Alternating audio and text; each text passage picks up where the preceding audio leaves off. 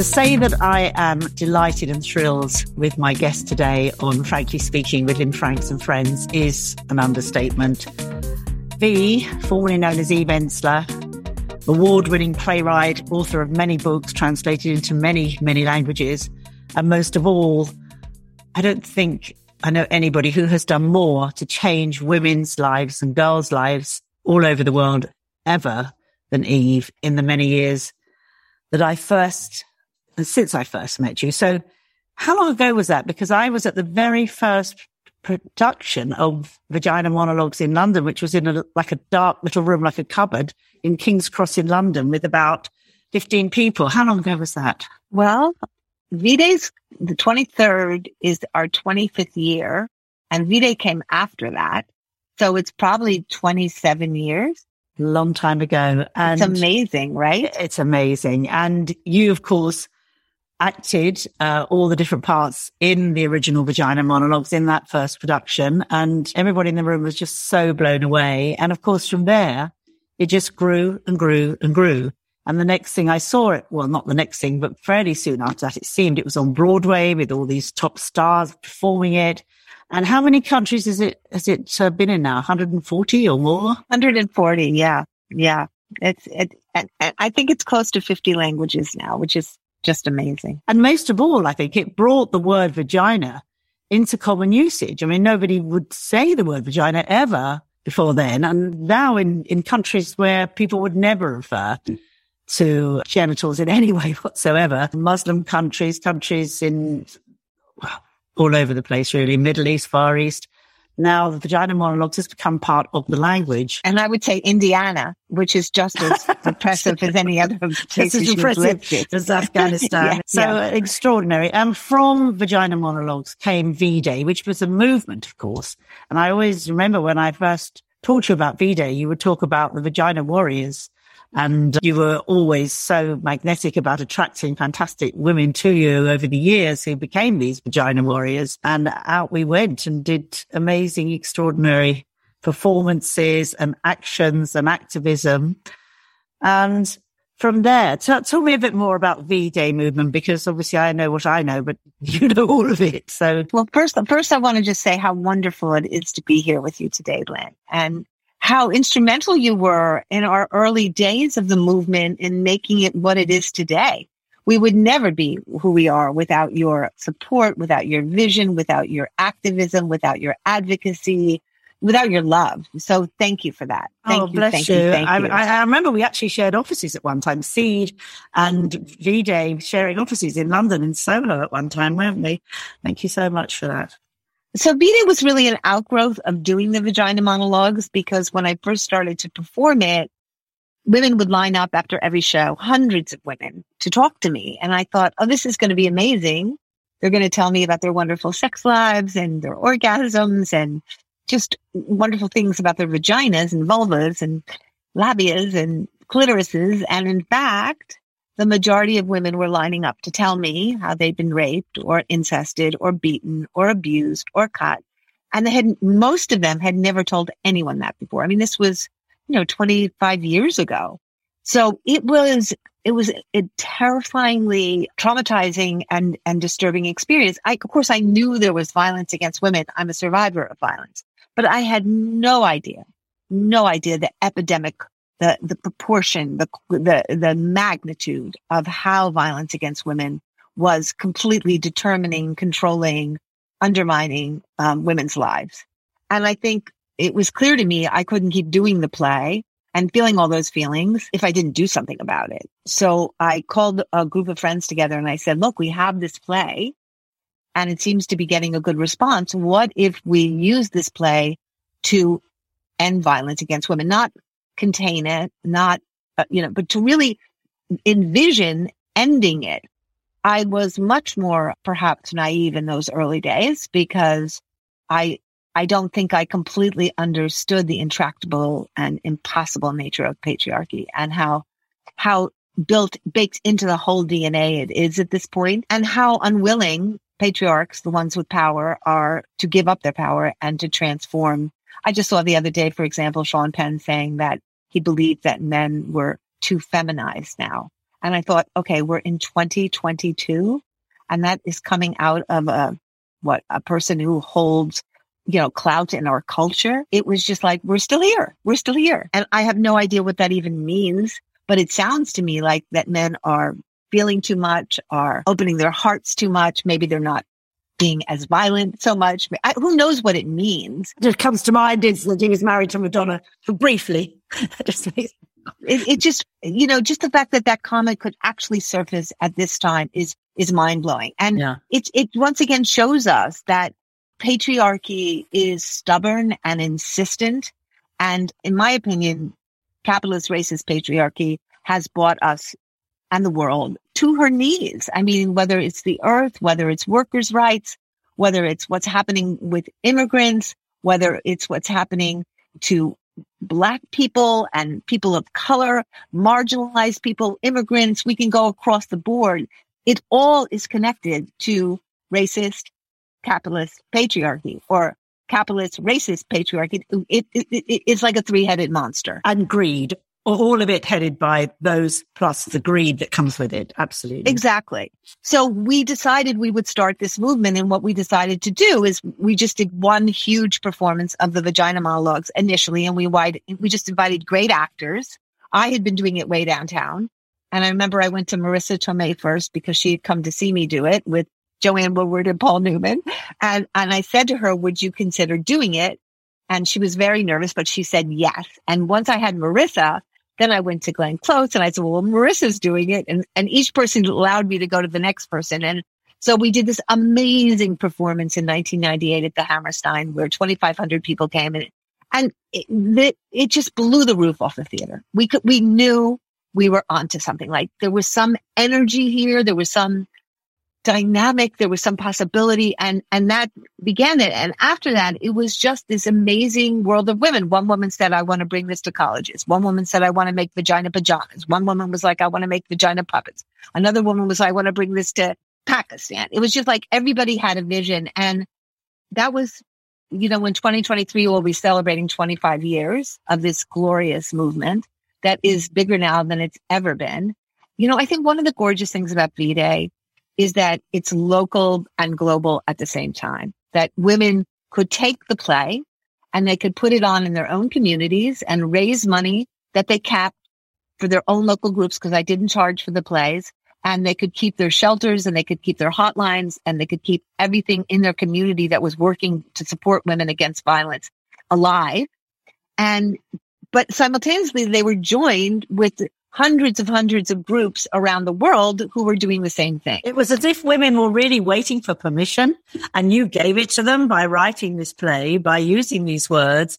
And then there's this enormous groundswell of women everywhere who said, me too, me too. Well, before the Me Too movement, actually, but that was it. And that was what was so incredible. It was incredible. And then 10 years ago, if you can believe it, I just can't even believe it. We were in our 15th year of V-Day and we've had some successes. Obviously, the word was used in the culture. People were talking about violence against women. It was finally beginning to be something that wasn't in the dark and in secrecy, but we hadn't ended it.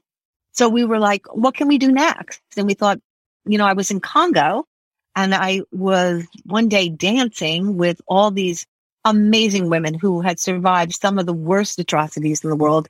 And yet they were dancing and wildly dancing and beautifully dancing. And I thought, what if we got 1 billion women on the planet? That's the number of women who have been beaten or raped. And I believe that's an extreme underestimation. It's 1 in 3, basically. Yeah, 1 in 3, but I think it's much higher. And let's see if we can get them to dance. And we put out a call the first year and thousands of people, nearly 180 countries rose the first year. And we thought, okay, this will be 1 year. And now we are 10 years later. And I'm just looking at all the posters, all the organizing, all the events that are occurring. And I think this is our biggest year yet.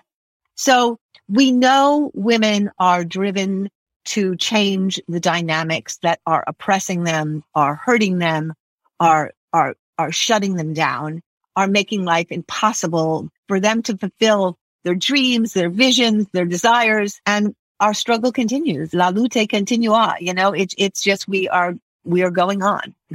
And of course, we're speaking the week of 1 Billion Rising. It has always traditionally been on February the 14th, which I know only so well because it always rains here on February the 14th. And I've stood with other women in Trafalgar Square and Marble Arch and everywhere else in the pouring rain, celebrating, dancing, singing 1 Billion Rising with so many women who are saying yes, yes, yes, yes.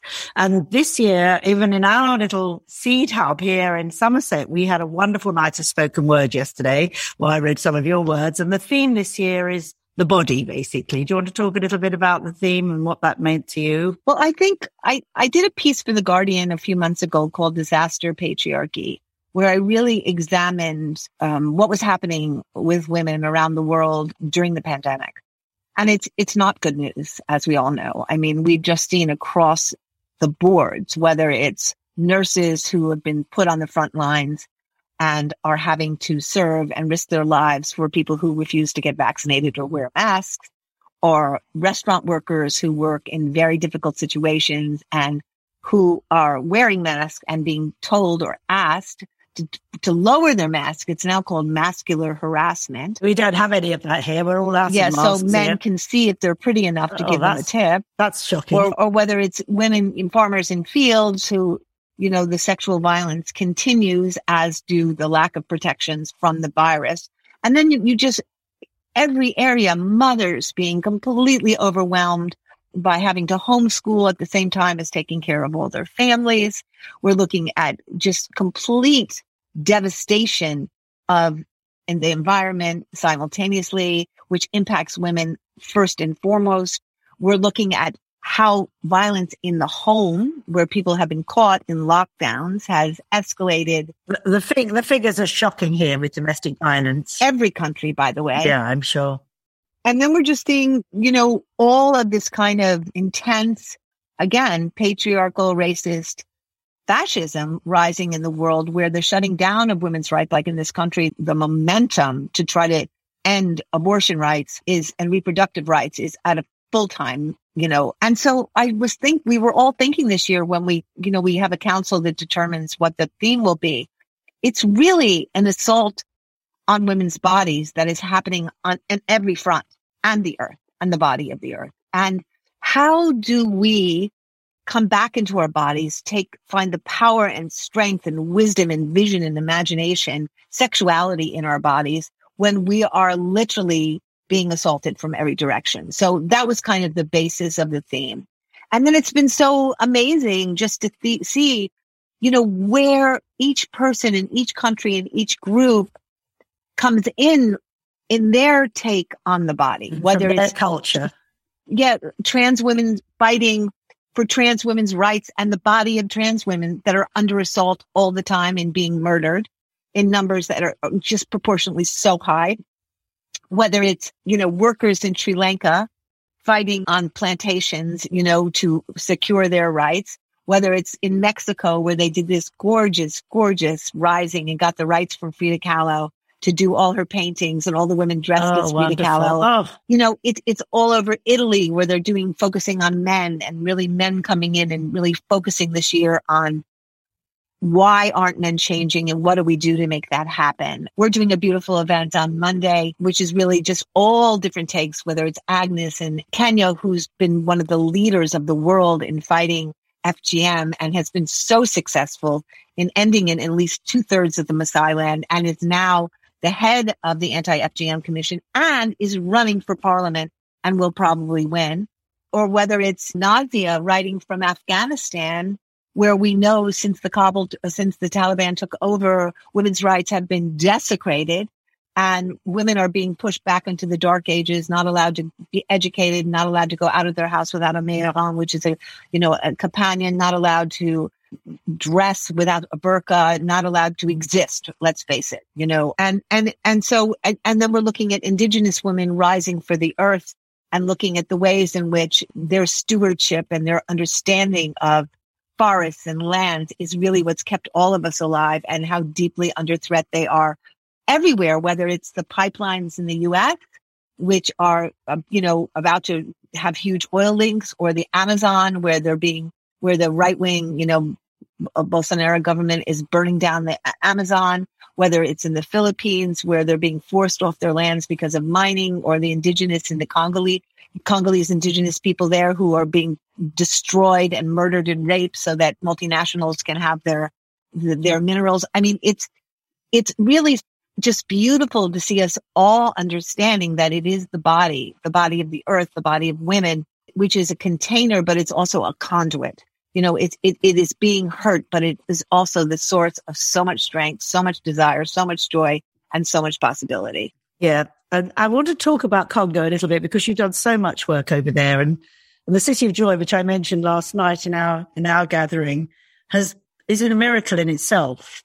This is my little baby bear that I just brought on my lap here. So sweet. So sweet. Oh, City of Joy is it's our golden gem. You know, it is, you know, we are now it's also in its 10th year, and it's just, you know, I saw this really beautiful film last night that I urge everybody to see. It's on the New Yorker website, and it's a film. It's called Mama, and it's a film about a woman named Zawadi. And Zawadi was actually in our very first group at City of Joy. She has a terrible story, but she was one of our very first graduates, and she had been through two horrible, I'm not saying anything that she hasn't said in her story, two horrible rapes, gang rapes, which she had survived. And she went through an amazing process at City of Joy, which is what happens. Women come for 6 months. They are nurtured. They go through group therapy every day. They learn their rights. They learn about permaculture. We have also a huge farm where many of the graduates go, and they stay afterwards, and they learn how to be permaculture farmers. We have theater, we have dance, we have everything about the program is helping women go from being victims to survivors to leaders, so that by the time they leave after 6 months, they return to their communities, and they are really leading people in those communities, and particularly women, to understand their rights, to really transform their reality. And it's actually happening. And going back to Zawadi, she graduated and she was doing well, and then she got raped again. And it was a devastating experience. And this wonderful Spanish activist filmmaker found her and brought her to a chimpanzee refugee. And she fell in love with the chimpanzees, and they fell in love with her. And this film is all about how the chimpanzees had been traumatized because they were witnessing their mothers being murdered by poachers. And she was traumatized, and they healed each other like these two beautiful, it's just the most beautiful story. And so to me, Swati is a perfect example of, I imagine that having been at City of Joy helped her get through that third rape because she had tools she could access. But many of our women do not get raped again, and they are doing so well. They have formed collectives. They've become nurses. They're studying to be teachers. They're herbalists. They formed farms in their own community where they brought in people who've graduated from City of Joy in their own village. And we're seeing incredible life-changing happenings in the women who have been to City of Joy. And I think the farm and what's happening there in terms of we just grow everything in the world from, we have tilapia, we have 9 tilapia ponds, we have avocados, we have pigs, we have every kind of fruit. We're growing coffee now and making beautiful coffee. So it's this incredibly beautiful place and vision that is completely run, completely determined by the Congolese women. There's not one international person who works there. It's completely engineered, and it's completely controlled and owned by them. And that's, in my opinion, why it's working so well. Absolutely. And is it as bad as it was still in the DRC? I mean, it still has all the minerals that the rest of the greedy capitalists want. It's pretty sad. Yeah, still. I was talking to Dr. McGregor the other day, and he said the number of women coming in is still unbearably high who are getting raped. And, capitalism is fueling so much of what's happening on the planet right now. And this kind of morbid capitalism, that extractive capitalism that feeds off other people's and indigenous people's lands and takes their minerals, and in doing so has to make sure they murder and rape their population is simply grotesque. And by the way, it's everywhere in the world at this point. And until these multinationals are asked to leave and get out and not take other people's minerals and not seize other people's lands and bodies, it will continue, right? So our work is to keep empowering more and more women and healing women so that they can become the next leaders of their country and make decisions not to do this kind of business, right? And allow this kind of business in their country. As always, you're inspiring me as you're talking. I'm thinking, okay, what can I do next? What can I do next? Do you remember we went to the Albert Hall? We took the Albert Hall outside over. We did a big press conference there and we got the whole situation in the DRC discussed in the House of Commons and House of Lords. At that point, I don't remember. It was 99, maybe? Yeah. I can't remember. And because it was 100 years since there had been an event at the Albert Hall with Conan Doyle, who wrote Sherlock Holmes, of course, and other people talking about what was going on in the Congo. And this was 100 years hence. So we brought all this talk up because at that point, there was no awareness in the UK, even with the politicians, about the terrible destruction and annihilation of women and the land in the DRC, just so the greedy companies could get hold of those minerals. Well, I remember touring Europe. Can you imagine? Belgium and France and with Dr. McWade. And literally being in places where people were like, we didn't know. No, we didn't know. And we were like, how is that possible? And I think, this we didn't know is, I've been watching this amazing series, which I highly recommend, called A French Village. And it's really this profound series that begins in 1940 and it goes through 1945. And it's really about the German occupation of France and this little village called Villeneuve and what happens to the people in this village through the occupation, who becomes a collaborator, who becomes a resistor, what choices people make for their own survival, for other. It's fascinating, and I think sometimes, people's willingness to say they don't know. Oh, they didn't know what they were doing to the Jews. Oh, they just thought they were taking them to another place. They didn't know it was going to be this kind of unconscious, quote unquote, denial. We have to come out of that now. We have to wake up and we have to see what we're seeing and say what we know and stand in that and not be afraid to call out people who are literally, killing people, destroying lands, eviscerating the planet, Yeah. There's no more I don't know because there's no excuse. We have the technology now to know, hear, see it almost as it happens. In fact, see it as it happens and there is no excuse. So, well, anyway, so I'd like to sort of move back to the personal now a little bit because your passion and your energy and your commitment, of course, comes from your own experiences as a child, having been abused as a child by your own father. I'd like to ask you to share a little bit about that because, of course, about a year ago, was it now, you brought out your book, The Apology. So if I can just lead you into explaining a little bit about what happened with your own childhood and then how The Apology really has been a big catalyst for change, I assume, as you've changed your name and how you're referred to now. So over to you on that one. Well, I often wonder what motivates us to do what we do. And obviously for me, being a child who grew up in enormous violence, my father's violence and under his tyranny and his kind of fascist rule, because it was fascism. It was his way. It was his opinion. It was his rules. It was his energy that completely dominated and controlled my life. And if I fought back or resisted, I paid the price of enormous violence. And that's what fascism is indeed when you're being occupied and determined by the patriarchal father, right? The Führer so I think so much of my childhood was, I'm a consequence of violence. I'm an outcome, right? And I don't feel that way so much anymore, but I did for many, many years of my life. That my father's brutality towards me, his early sexual abuse, which was devastating because I loved my father so much and we were so close from 1 to 5. And then my father stepped over that line and it all changed and he sexually abused me. And then once he stopped, he began to physically abuse me to prove that he didn't love me the way everybody thought he did, and really to make sure he never got caught. And I think, my life was so determined by that, right? I was a very, very suicidal person. I had no self-esteem. I had no self-worth. I wanted to check out and I found alcohol and drugs very young. They saved me in the sense that they anesthetized my feelings and allowed me to at least function in a very dysfunctional way.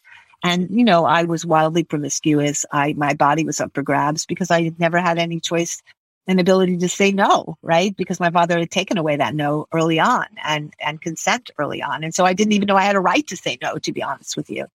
And I think as I recovered from that and as I began to work in movements and build this movement, I began to see how many other women were in the same place. And just wondering, I waited for so many years, believing as my father was alive, we weren't in communication, but I believed that one day his apology would arrive, that he would wake up and he would, before he died at least, acknowledge what he had done to me. Say, I'm sorry, say this happened, say this is real.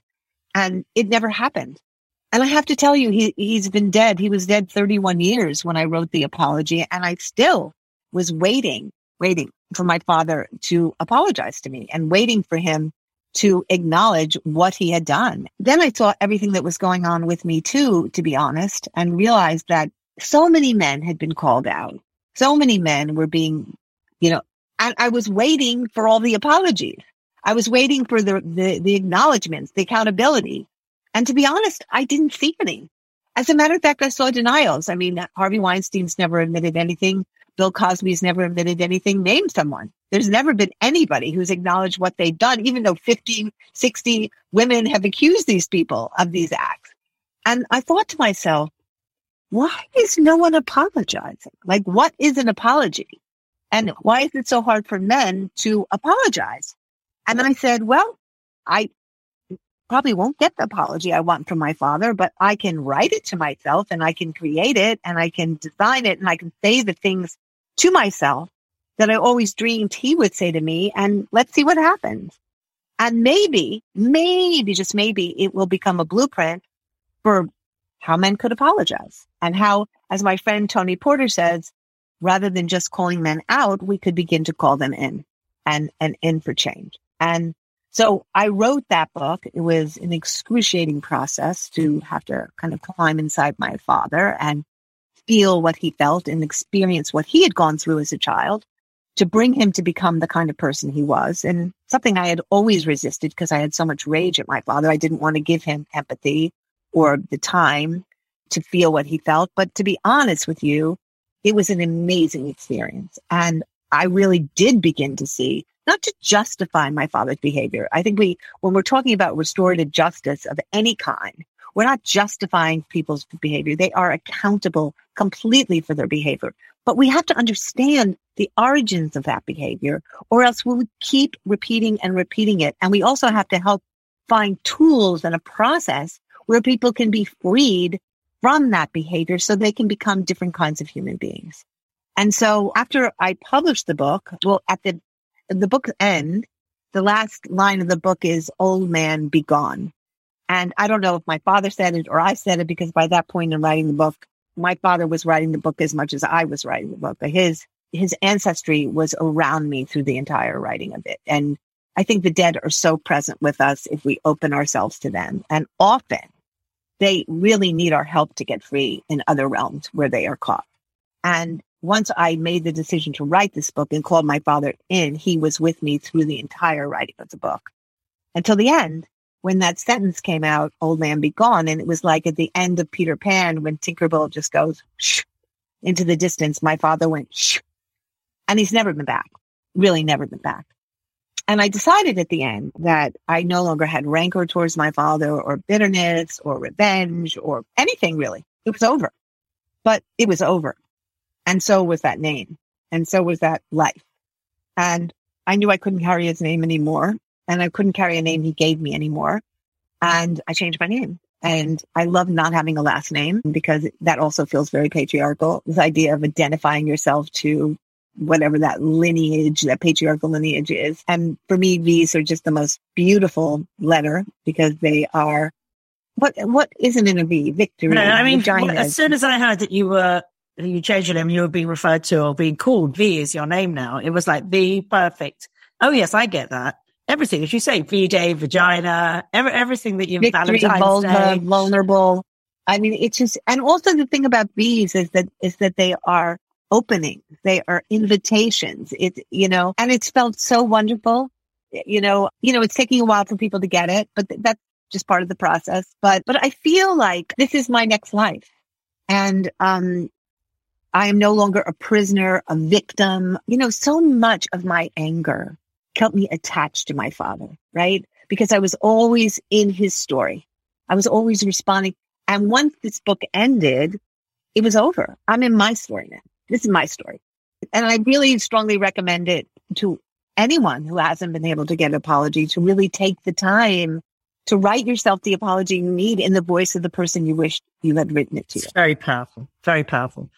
Yeah, actually, one of the things that I work on now with archetypes that I've been developing, the storyteller, and I work with women on changing their narrative and actually to write an apology from the person who has abused or traumatized you is it's got to be the most powerful thing you could possibly do. Wonderful gift to so many women.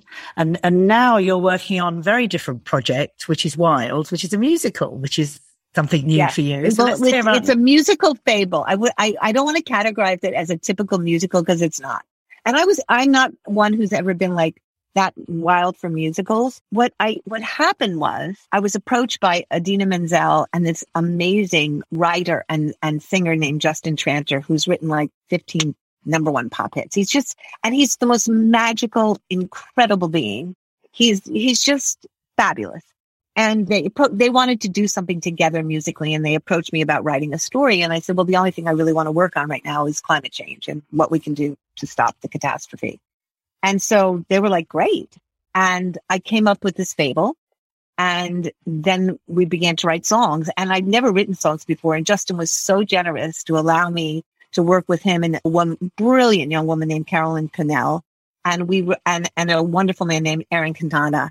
And we all, Idina, the whole group of us wrote these songs. And I just think they're wonderful. And we put the show up at American Repertory Theater in December. And it was so fantastic. And we were literally 10 days into the run, and we were sold out for weeks to come. And 8 out of the 10 cast members got COVID and we had to close, which was just so, but there's a very good chance we may be coming to London this summer. So I will let you know. Oh, that's so exciting. One of the things I hope is that we can travel everywhere with this piece. And it's really like eco rave, musical fable, pop, like it's urgent art. It's like calling up youth. It's really about the young people drive this show. We had in Boston, we worked with the Boston Children's Choir, and we had 50 members of the Children's Choir singing on stage every night. And we'll do the same thing in Britain. We'll get choirs there. It's really about young people's voices and visions and their prophecy, their understanding of what is happening now and what will happen in the future if we don't change our ways. And it's really a way of honoring what they know. Because they are so passionate in this piece, this young woman named Sophia and her best friend's Forte Impossible, they go to extreme measures in order to get their parents not to do something that they want to do for money in their community. And I think it's this wild, fantastical thing that happens, and it's fun and it's disturbing, and it's coming right out of the urgency of the now. And that leads me to a question that I like to ask all my guests, which is the future. If you were giving guidance, which you are through Wild, as well as all your other work, to young people, or your own vision of the future, how do you see it looking? Where do you see the change can come? We know we have to get away from this terrible patriarchal capitalism that is destroying people and the planet. So how could the future look? What could we do to make changes? Just in the simple ways in our own lives, I suppose. Well, one of the things I'm seeing in this youngest generation now is that they're very different. They are not growing up in gender handcuffs. They are not growing up with a kind of, they're just a very different generation. And I'm very excited about that. I think if I could say anything to youth, and I said this to youth every night of the play, get us out of your way. Like most of the adults are they're tired. And not that we don't want to join you, but I really believe if we look at all these young activists like Greta and all these young indigenous activists who walked from Standing Rock to DC, and Black Lives Matter activists and young feminists on the streets of Paris bearing their breasts, and we can just they know what they're doing. They know what the truth is. And I would say to trust what you know. and to not be stymied or stopped or judge or let the judgment of adults stop you from being fierce and revolutionary, because we need you to be revolutionary right now. We need you to seize this moment. We need you to push forward. I was looking at all these young people in this French village who were part of the resistance in the woods training, and they had no idea what they were doing, but they knew they had to stop the Germans, and they knew they had to protect Jews, and they knew like certain basic things, and they were going to give their lives to do that. And I think all of us are being called now to step out further than we've ever stepped out before in demanding protection for our earth, in demanding that we stop drilling and extracting and taking out fossil fuels, demanding that our priorities shift so that we are focusing on the collective and we are focusing on people eating and having medicine and surviving and workers' rights and unions and people being protected on the most basic levels. And I think we are really being called now to shift this paradigm, shift the way we have been living, which is profit, which is hierarchy, which is some people matter and other people's don't. This, what I find kind of insane celebrity culture, that the lives of 50 people are the lives that matter and everybody else's life is insignificant. I think we have to really, really begin to ask ourselves, what are each one of us going to do on a daily basis to shift the dire situation we are in the world? And you decide what you need to do. And wherever your bliss, wherever your talent, wherever your energy is driving you, do that. If it's going and standing on the border and fighting for immigrants' rights to make sure they're not separated from their children, do that. If it's making sure restaurant workers have $50 an hour so they're not relying on tip and they don't get sexually abused, do that. If it's fighting for abortion rights, if it's demanding that critical race theory and anti-racism and books that tell the true history of America from what was done to the indigenous and Black people and on, demanding that they are taught in schools and not shut down and not censored, find the thing you are driven to do, because it's all part of the same story. And don't separate out this story. Like, don't say like there's one issue over here and one issue over here. It's not. We are living in racist, capitalist patriarchy. It is one cabal. And work on your piece of that cabal and work on transforming that. And don't think you're not doing enough. And don't think, I should be doing more, because all that is guilt and self-hatred. Do what you're doing and do it passionately and do it with devotion and commitment. Absolutely beautiful. Every one of us to take our power, particularly the young people. And for those of us who are in the wise women phase, it's actually just giving from our own experiences, whatever wisdom we've learned to support these young women. I've started working with young teenagers in my area where I live, and I'm loving it. So I'm coming to the end, unfortunately, which I would love to go on for hours and hours. So we mentioned earlier about The Guardian. So The Guardian newspaper, who you write for regularly, are doing a special piece curated by you, or a series of pieces actually, over this period of February the 14th and onwards, where you have written a fantastic piece yourself, and then you have asked some wonderful women writers to share their writings on the whole subject of a women's bodies, girls' bodies, the body of Mother Earth. What I'd like to ask you to do is explain a little bit about that, and then we'd finish with you reading the piece that you've written for The Guardian, which is online for those of you who'd like to follow up. And we will put a link to it as part of this podcast because it's so important. Thank you, Lynn. And thank you for bringing this piece out. I'm so proud of this series, and I want to thank The Guardian and Leah Harper, who edited this piece, and Sagati Smart, who made those just extraordinary illustrations, and all the women who wrote. I don't want to start listing their names because I'll forget somebody, but there are just brilliant writers in this piece. Well, I'll mention some of them, from Emma Thompson to Agnes Pariah, writing on FGM in Kenya, to Nazia in Afghanistan, to Saru, who writes on restaurant workers' rights, to Frances Ryan, to Jessica Forsitu, to Arifa Akbar, Monique Wilson, Terry Tempest Williams, Chanel de Silva writing on the body, Judith Clark writing on women in prison, Juno Dawson writing on a trans woman's body. I'm sure I've forgotten someone. Yeah, well, I may have forgotten someone, but there are just glorious, glorious pieces. And I urge you to really go and really spend time with them and read them and sink into them, because it's so profound to see how many different women, there's 16 women, just went in and took all these different takes. Oliva Micheli wrote a beautiful piece about mama and the mother and the earth and the body. So this is the piece, kind of my introductory piece that I wrote. And I urge everybody to think about, what is the body? What is the story? What is the story that your body has to tell? What is the story? And to really listen to that story, because not only are women's bodies abused and hurt, but we neglect our own bodies. We don't take care of our bodies because we've never believed we were worthy or had the time or the space. And we're always taking care of others. So I dedicate this today to women around the world, that we really may come into our bodies. We may love our bodies.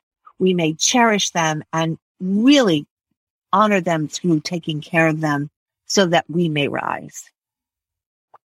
For so many years, I lived as if I didn't have a body. Childhood abuse meant mine was a conquered land, a place that had been pillaged and vanquished from the very start. 13 years ago, I found out I had stage 3B4 uterine cancer. I discovered it late. And by the time I did, a tumor the size of an avocado already occupied my uterus. It had busted through my colon. I did not know it or feel it. This set me off on a quest, traveling the world in search of answers, asking women everywhere, when did you leave your body? Who owns your body? What space is your body allowed to occupy? How has your body been hurt, changed, or refused by the government, your job, your family, the Supreme Court, white supremacy, climate catastrophe, poverty, police violence, settler colonialism, transphobia, imperialism, capitalism? Women's bodies are forever under threat, on alert, ducking, crouching, hiding, making themselves smaller, less obvious, waiting for the insult, guarding against the unwanted touch, the grab, the punch, the rape, the murder. How does your body fight back? When does your body rest? Nurses are expected to sacrifice their bodies for those who refuse to wear masks. Restaurant workers are forced to take down their own masks, risking sickness and death, so the unmasked customer can decide if their face is pretty enough for a lousy tip. California farm workers' bodies are assaulted so routinely while harvesting fields that they have nicknamed them field de calzone or field de panties because their underwear is ripped off them when they are raped. Black women's bodies are shot by police in their beds, in their cars, for a traffic violation in front of their child on a wellness check. The wrong body in the wrong house. Afterwards, even their stories and names are disappeared. Speak her body. Say her name.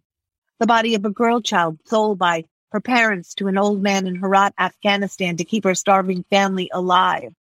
The body of another girl sold online for the price of a mobile phone.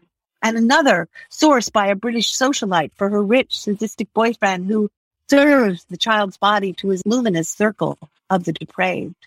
Women's bodies carrying the memories of trauma, predisposing them to cysts and tumors, bumps, lumps, and sickness long after the damage is done.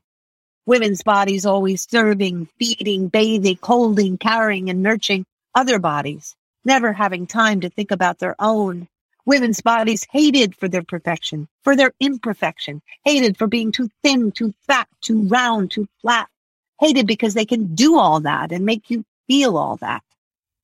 But bodies are now remembering, reattaching, returning, becoming bodies maybe for the first time.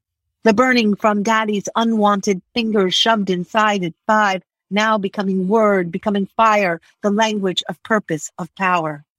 Bare-breasted bodies in the streets pushing back against femicide. Indigenous women's bodies forced back in kayaks, protesting over pipelines about to spill oil. Fitzgerald's bodies pressed up against rows of erupting police, bodies rising, my body, my choice.